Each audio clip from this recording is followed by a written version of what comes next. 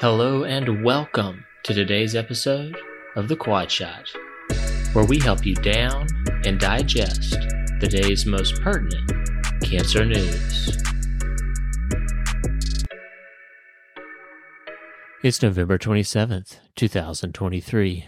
Welcome to the Quadcast. I'm your host, Sam Markram, and we're going to dive in to this week's most pertinent cancer news. First up, H10 at 10. Does the omission of radiation for favorable Hodgkin lymphoma reduce late events while maintaining non-inferior disease outcomes? H10 was a large randomized non-inferiority trial that explored treatment de-intensification and intensification based on an interim PET scan for early-stage Hodgkin lymphoma. Almost 2,000 patients with favorable or unfavorable stage 1 to 2 Hodgkin lymphoma were randomized to standard chemotherapy followed by involved nodal radiation or PET adaptive therapy. In both arms, patients received 2 cycles of ABVD chemo followed by a PET scan. In the standard arm, they received 1 to 2 additional cycles of ABVD and involved nodal radiation regardless of PET findings. In the adaptive arm, those with a negative PET received 2 to 4 more cycles of ABVD but no radiation. Those in the adaptive arm with a positive PET received 2 cycles of escalated Bayakop and involved nodal radiation.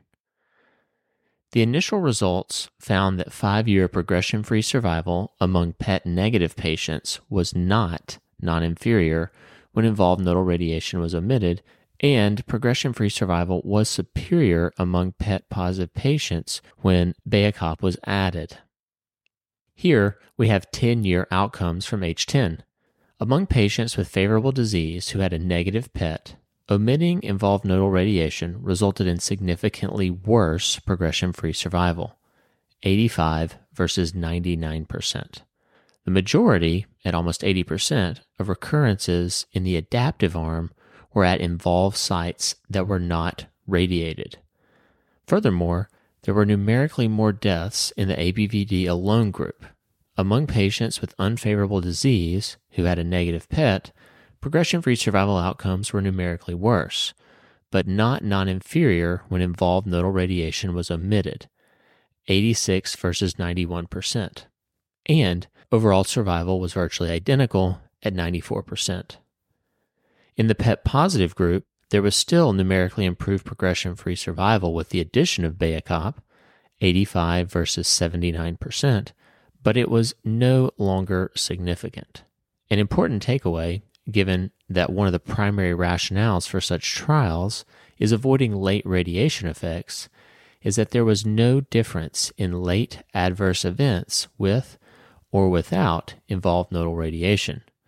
The authors say it best: the achievement of a negative PET, as assessed in the H10 trial, seems not to be the ideal tool for identifying those patients who could be spared radiation. The bottom line is, omitting radiation for patients with early-stage Hodgkin lymphoma, and especially among those with favorable disease, results in a greater than 10% absolute detriment to progression-free survival at 10 years without reducing the risk of late adverse events. Thanks to Frederico, JCO, 2023. Up second, simultaneous or sequential.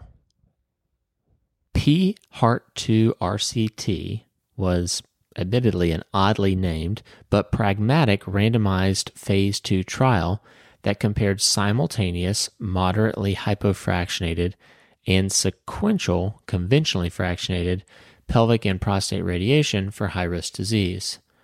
Those in the hypofractionated arm received 68 Gray to the prostate and 48 Gray to the pelvis in 25 fractions, while those in the conventional arm received 46 Gray and 23 fractions to the pelvis and 78 Gray and 39 fractions to the prostate. There was no difference in the rate of grade 2 plus GI or GU toxicity between hypofractionation and conventional fractionation.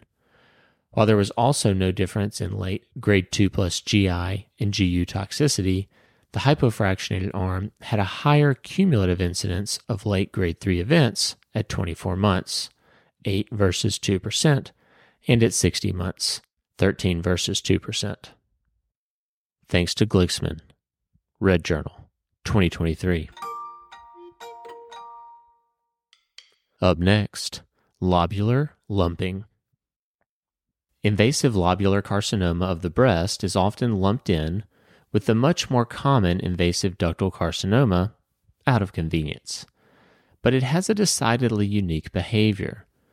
This SEER analysis indicates premenopausal women with invasive lobular carcinoma have worse breast cancer-specific survival than their counterparts with invasive ductal carcinoma, which may be attributed to significantly more late recurrences. This suggests that there might be a unique benefit with longer duration endocrine therapy for premenopausal women with invasive lobular carcinoma. Thanks to Yoon, JAMA Network Open, 2023. Up next, scanxiety. NCCN guidelines are pretty vague on the best strategy to follow our head and neck cancer patients to catch early recurrences while minimizing follow-up burden. One reason is that this patient population is quite the mixed bag. A retrospective look at 340 patients achieving a complete PET response to definitive head and neck radiation demonstrated no difference in disease-free or overall survival at 3 years when comparing patients undergoing routine interval imaging surveillance versus those undergoing clinical follow-up only. Thanks to Chen, JAMA Network Open, 2023. Finally, in advance.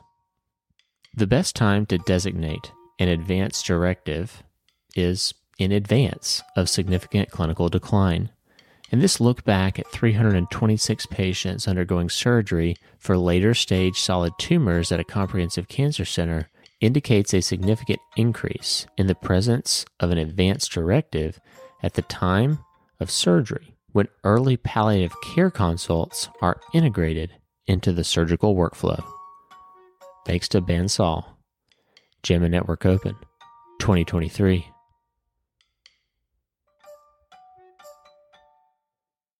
This concludes today's episode of The Quad Shot. If you like what you've heard, please consider giving us a 5-star rating and subscribing to our podcast. Also, check out our website at www.quadshotnews.com and subscribe to our newsletter. We'll catch you next time.